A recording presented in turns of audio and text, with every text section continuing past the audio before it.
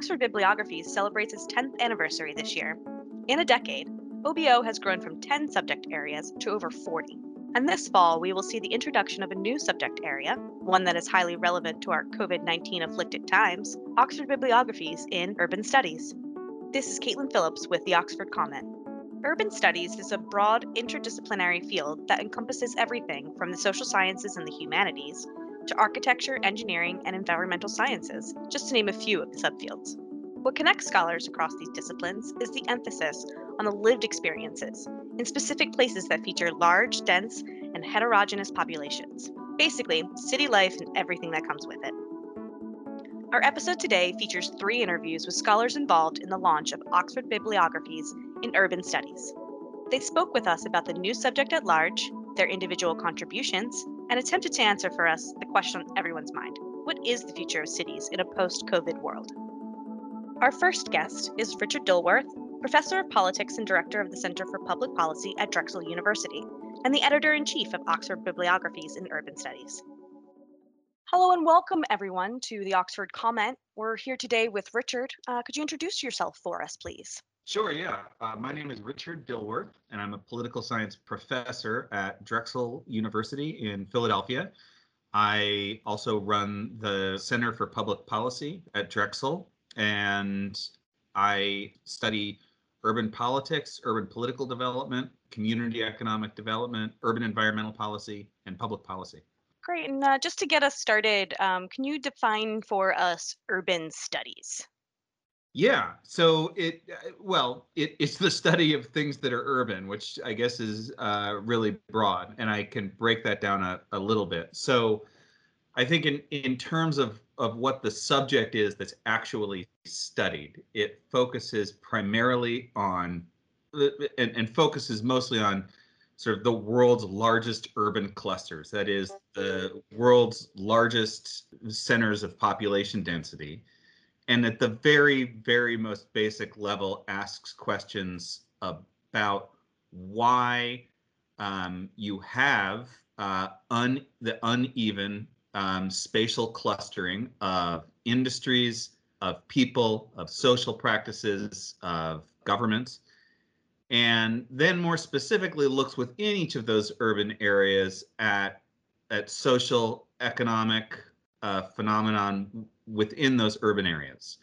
And that is often broken down into specific academic subjects. So there are distinct subdisciplines in urban economics, urban history, urban politics, urban sociology.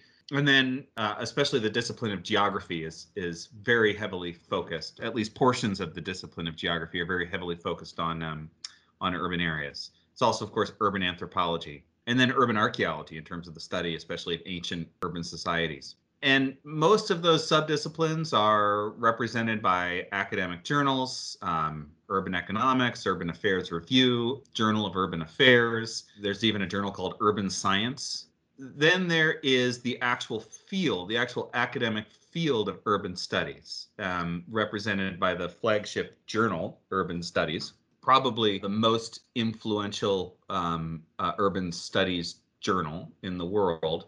And then there's also the International Journal of Urban and Regional Research. Then there are departments within universities that are specifically urban studies departments that tend to be interdisciplinary, high concentrations oftentimes of geography. Sometimes geography and urban studies departments are combined. For instance, at Temple University, there's a department of geography and urban studies called GUS. Urban studies programs tend to be these kind of interdisciplinary hubs that look a lot like other kinds of similar sort of subdisciplinary studies departments: Africana studies, women's studies, environmental studies sometimes. So it's a distinct academic field of people who study the topics that I talked about, but it also is probably most strongly represented in various academic subfields that stretch across virtually every social science discipline and some natural science disciplines. There's actually been a sort of focus on bringing natural science and social scientists together under the rubric of urban science, but it hasn't made a huge amount of progress. And how did you first get involved with Oxford bibliographies, either as a, in general research earlier or now as an editor in chief? As an academic, I liked the reference format. I think that the really important thing for reference formats is that they give you a quick introduction and get you really up and running on a topic and introduce you quickly to the major arguments within a specific field or specific subfield. And I have always been, as an academic, fascinated by urban political development, the growth and structure of cities, focusing primarily in the US, but also across the world, and collectively the phenomenon of urban political development and urbanization across the world. So those two things, urban studies and a reference volume, were really attractive to me. Now, I also have known the reference editor, Toby Wall, at Oxford University Press. In fact, if I'm not incorrect, he was one of the original people to propose the bibliographies at Oxford.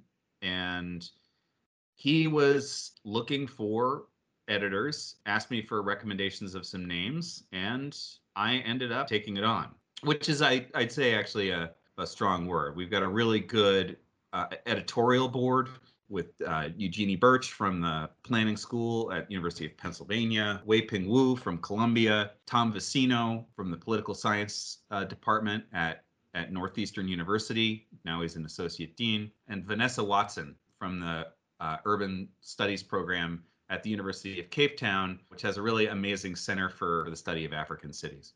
So we've got a great editorial board, and we've got really wonderful staff support at Oxford University Press. It's a really, really broad, really collaborative effort. And then, of course, we have at this point, approximately a little over 80 contributing authors. So all told, right now, I mean, it's a collective enterprise of well over 90 people. And I hope within the next year it'll be getting up towards 150, 200 people as we increase our contributors and increase the number of bibliographies. Great. I'm going to throw you just a little bit of a curveball here and switch up the third question just a little bit. So we asked the contributing authors, where did they start with their research, specific to their subject. But I'm just wondering, what is perhaps your, goal, or what it is you hope that the urban studies bibliography will encompass. What sort of are your hopes for this grouping of, articles? So I have lots of hopes and lots of ambitions. When we started this, we divided the bibliographic entries into sort of several subcategories that we wanted to address. So there were sort of academic concepts in urban studies that we felt we had to cover. Those are the I think oftentimes relatively obscure outside of sort of the academy and specifically within urban studies, the sort of the dominant conceptual models that are used to define urban studies. So, that's things like we have entries on agglomeration, and we have an entry on planetary urbanization. And I'm actually writing a bibliography on urban growth machines. So we have these sort of academic conceptual models. And I think what's really exciting to me is to really get into historical conceptual models to really sort of provide an archaeology of urban studies.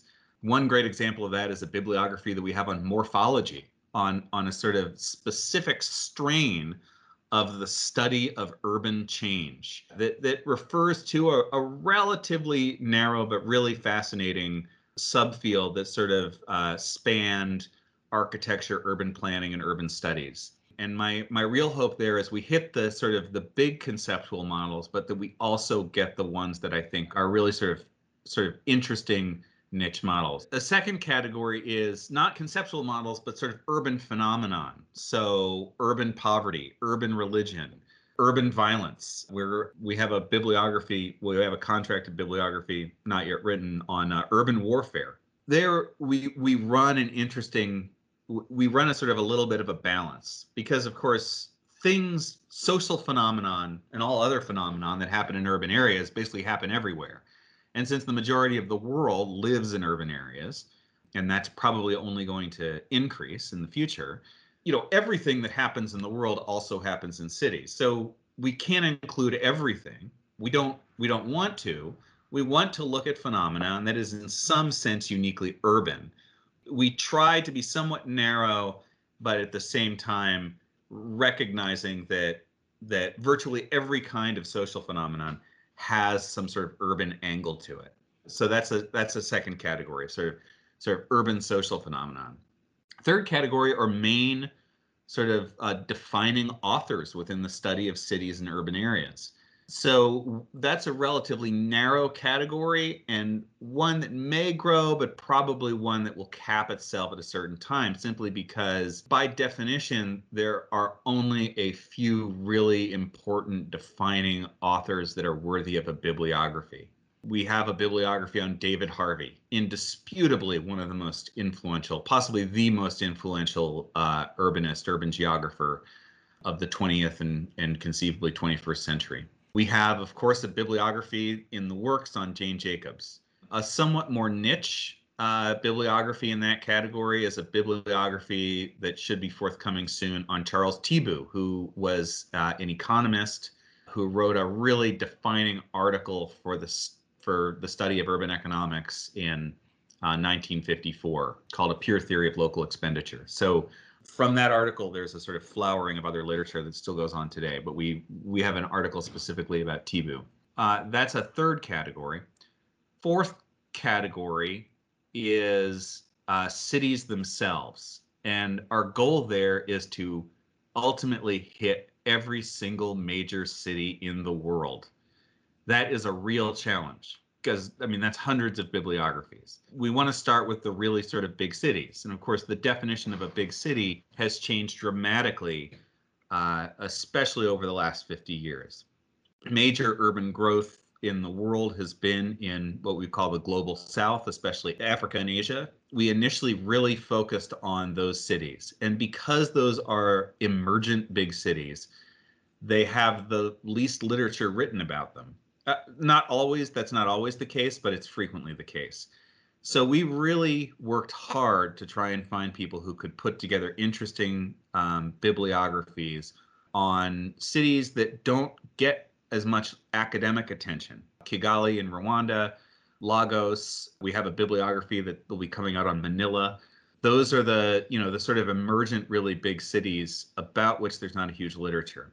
But in fact, because there's a really fascinating, the bibliographies themselves are really fascinating because the authors have really dug deep to really find interesting sources. There are other ones where I'm not sure that there's enough academic literature that we're actually going to be able to do it, but we're going to keep trying. So a real key example there is Kinshasa. That's a really difficult city on which to find a literature. Then we have more traditional cities, also in the global south. We have bibliography on Cairo. We have a bibliography on Delhi. We're getting one on Mumbai and Calcutta.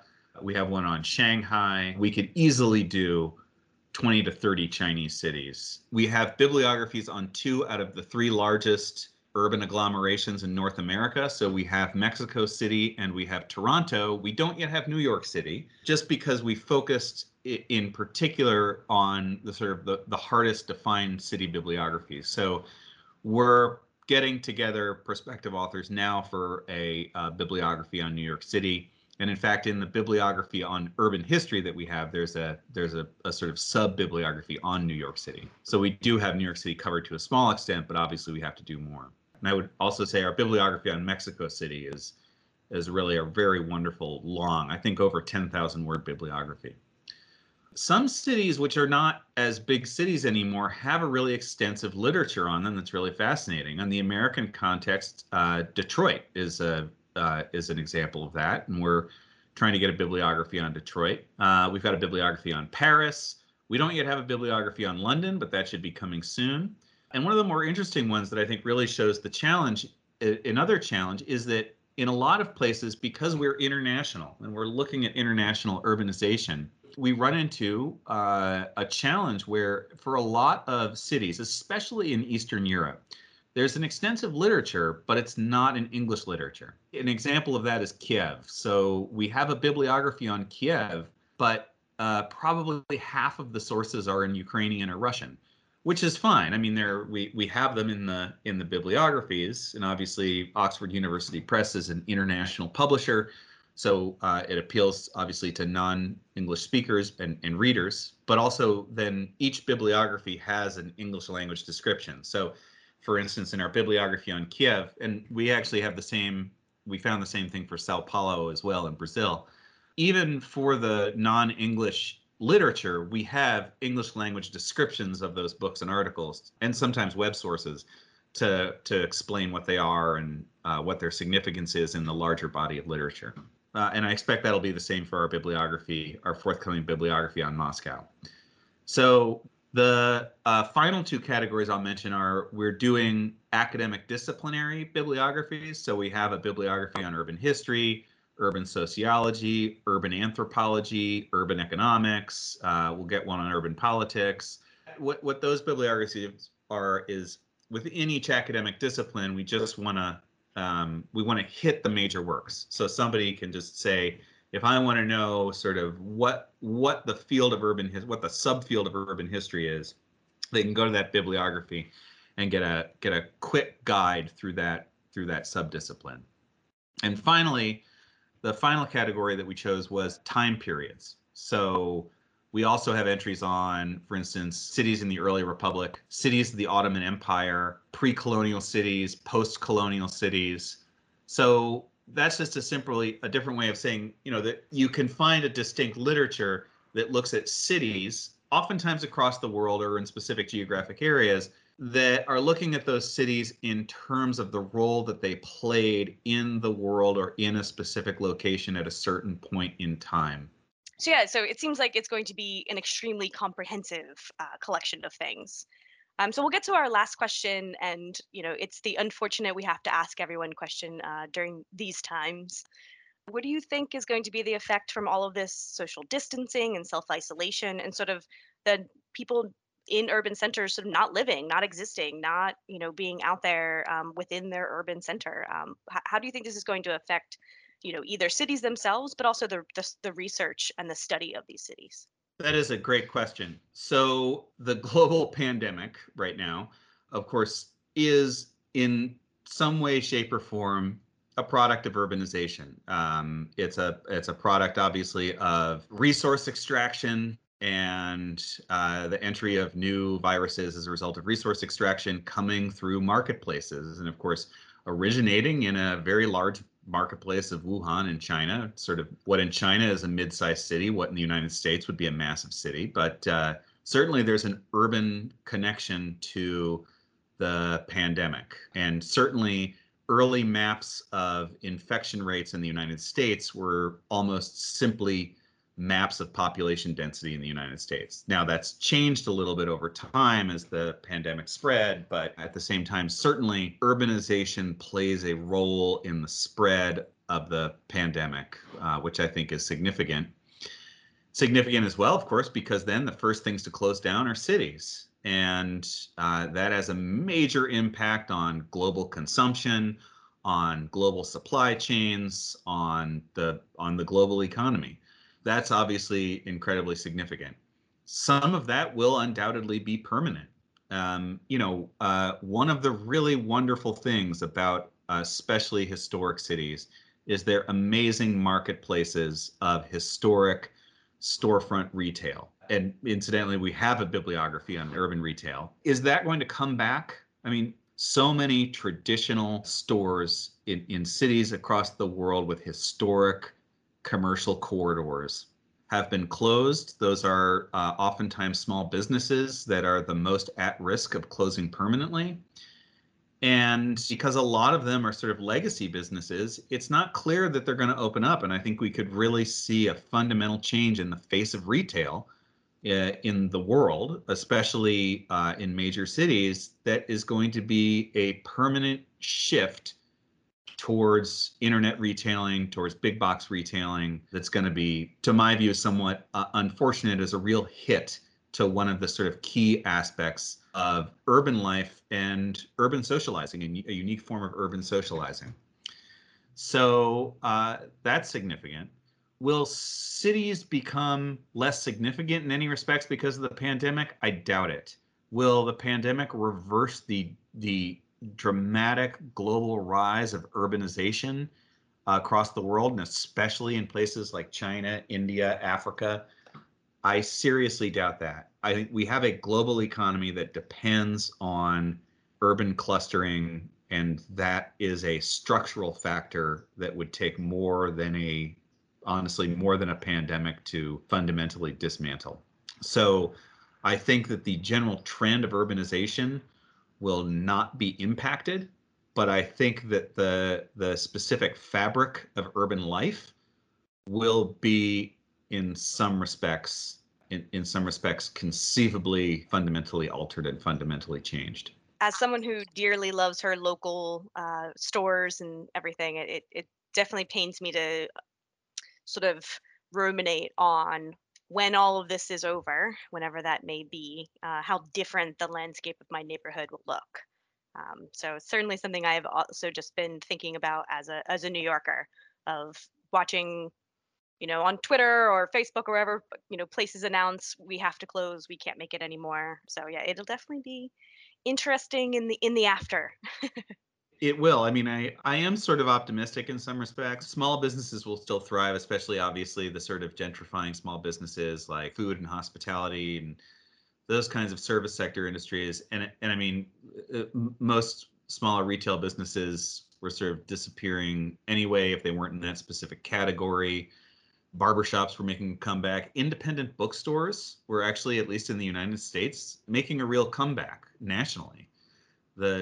After long declines, those are all in retail places that are high income enough that I think that they might come back. And the barriers to entry are low enough. There's going to be a glut of empty retail space that will probably lower the cost, the barrier to entry to starting relatively small retail businesses. There'll be a lot of people who don't have jobs who might be interested in starting retail businesses. So, and who might have access to capital. So I'm hopeful for that. In poor neighborhoods where you have barbershops, you have sort of lower income food stores, a community that depends on their on a dollar store in a real way, even if it's a chain in a lower income neighborhood, it's operating at smaller margins. That's where I think there's a real concern. It just in terms of the real health of some neighborhoods that were already struggling prior to the pandemic. Yeah, I have a feeling that we could probably talk about how it would be affected for many more minutes, but I'm going to wrap us up there. Thank you, Richard, for joining us and taking the time to talk with us. Oh, well, thank you for having me. This was a real pleasure. Our second guest is Zach Taylor, Assistant Professor and Director of the Center for Urban Policy and Local Governance at Western University, and the author of the article Toronto. We're here today with Zach Taylor. Zach, could you introduce yourself for us? Sure.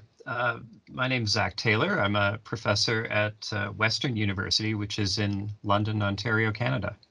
So let me ask you, how did you get involved with Oxford bibliographies? Well, I've been a fan of Oxford bibliographies for a long time. I've used them for teaching. I've used them for my own research. So when a colleague of mine, Richardson Dilworth at Drexel University, got in touch with me and asked me if I'd be interested in contributing to this new bibliography, I was really excited. I was really eager to be involved. And I saw it as a way to kind of broaden and accelerate some research that I'm doing for a book that I'm writing about Toronto politics. And this was really a great opportunity to read about the city from a wide range of angles. So the tagline for Oxford bibliographies is "Your best research starts here." And so where did you start personally with your entry on the subject? Well, I was fresh off of writing a comparative book that looked in part at Toronto, but also some other cities, looked at their urban planning history and their history of metropolitan governance. So my starting point was to review my storehouse of literature about those topics in relation to Toronto. And that was great. But the challenge for me was to reach outside my home base of politics and planning from a more political sciencey perspective, and to try to map out literatures in social and economic history, cultural studies, architectural studies, indigenous and queer studies, and so on. And this took a lot of work to try to move outside my comfort zone. I had to do a lot of library research, and I consulted with colleagues in other fields as well. I did bring in other readers to make sure that I was doing justice to the full sweep of it. I feel like urban studies is one of those things that I've heard the term a lot, but I'm not sure I've ever actually had someone like define it for me. And the sort of note of it being a newer, and has it evolved over time? I mean, is like the urban studies of 20 years ago the same as it is now? Urban studies really emerged, that label emerged in the 1960s, mostly in the United States, Hmm. dealing with the kind of urban crisis that was happening at that time, right? It was very concerned about the economic decline of inner cities and racial violence and discrimination and so on.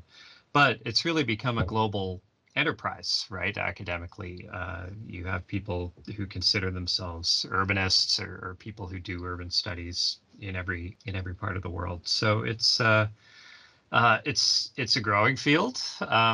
And it remains an interdisciplinary field, and I think that's a really good and productive thing. So, Zach, tell us a little bit about your selection and what makes Toronto so interesting. Well, I think that Toronto is kind of an underappreciated city. It's not really on the radar, certainly of many scholars outside of Canada, but I think it's a really special place. It's one of the fastest growing metropolitan areas, really in the Western world, and has been for quite some time. Certainly in North America, it's adding an extraordinary number of people, 1 million people a decade, most of it through international immigration. And because of that, it's really an extraordinary melting pot of different cultures. It has the highest percentage of foreign-born and non-white residents of any North American city.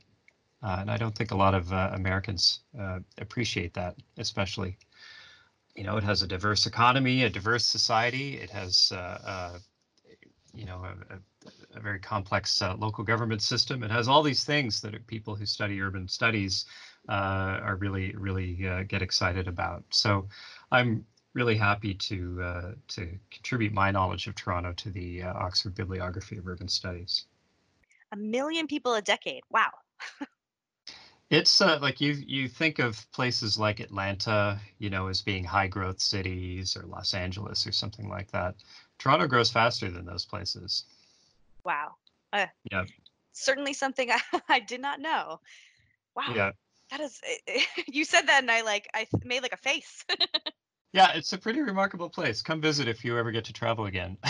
Yeah. Someday. Yeah. Someday.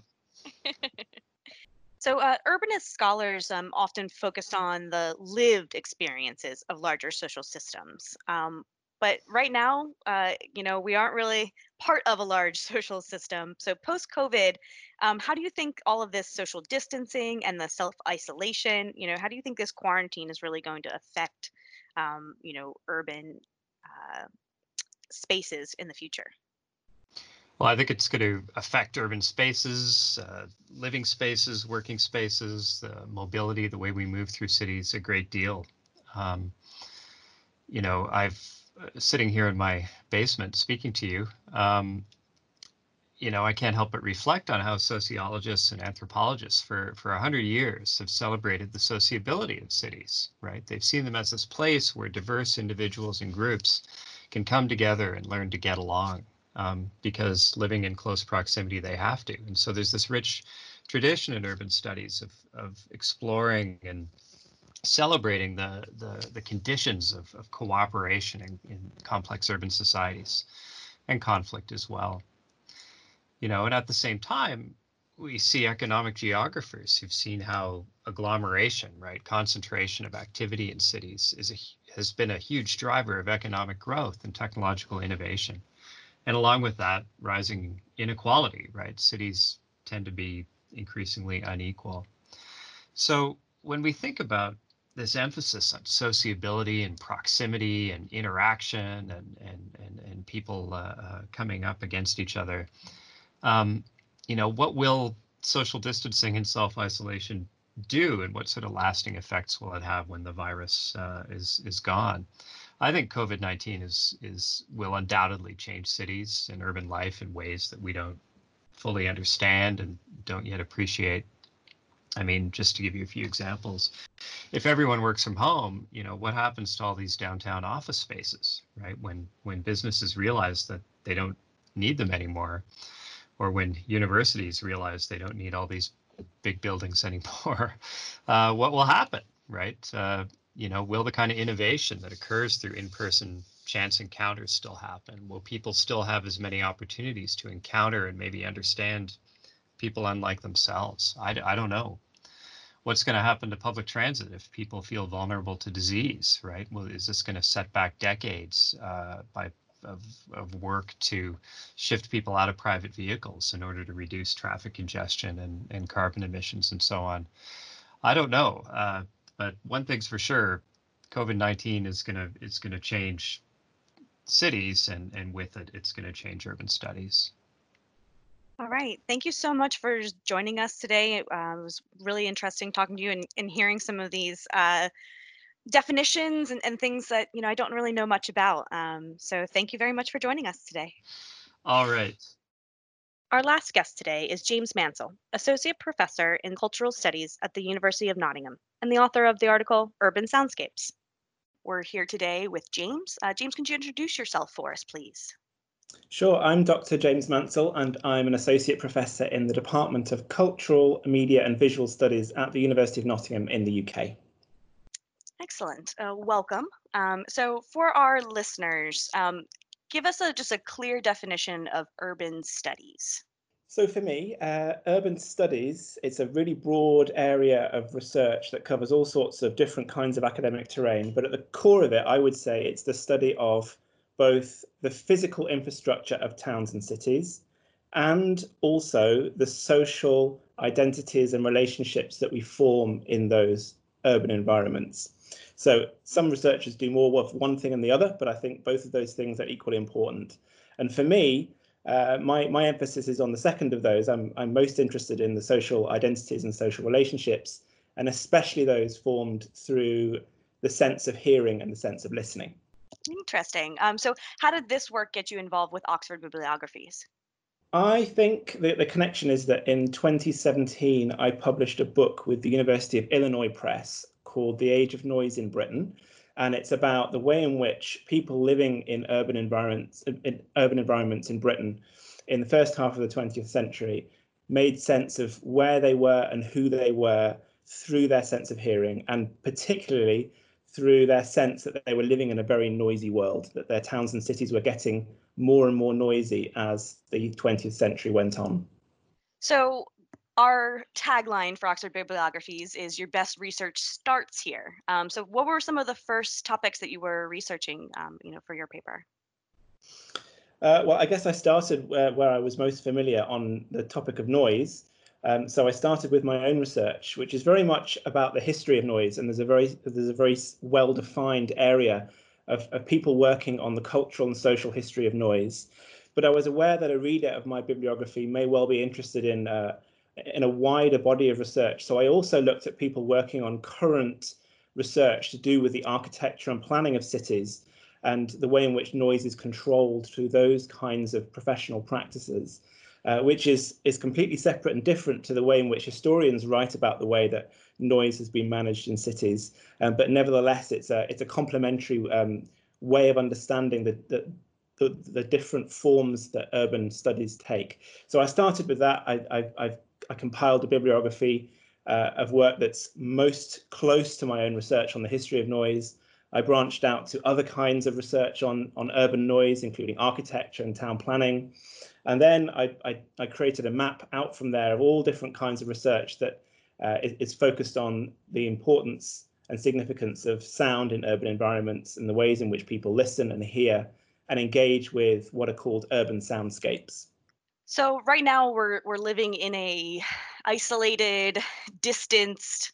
How do you think that this time frame is going to affect, just sort of the general study of urban studies? I mean, is this kind of a weird timing? How is this going to affect research and some of the conclusions that you are all coming to? Sure, it's been a really interesting time. I've been conducting research on contemporary urban sound as well as historical urban sound, and we were doing this before the pandemic hit. And the moment that we all went into lockdown in the UK, and it was very similar in many different parts of the world, it was interesting that my research informants were immediately noticing the sound environment around them.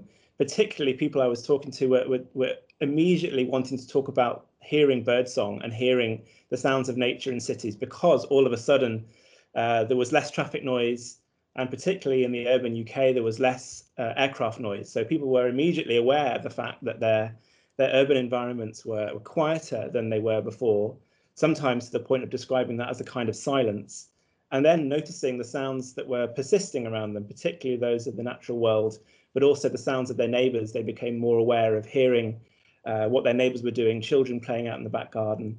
And the relationship that people had to those sounds, it seemed to me, changed a good deal. So I think there's lots of things that will be written and said about the way in which our relationship to our urban environments changed through our ears and through our listening attention during the pandemic. But I also think it's really interesting that this current age that we're living through will probably, I would predict, return us to an earlier era of thinking of our urban environments primarily in terms of public health. So as a historian interested in the 19th century and the 20th century, I'm used to people thinking about their towns and cities as places of health.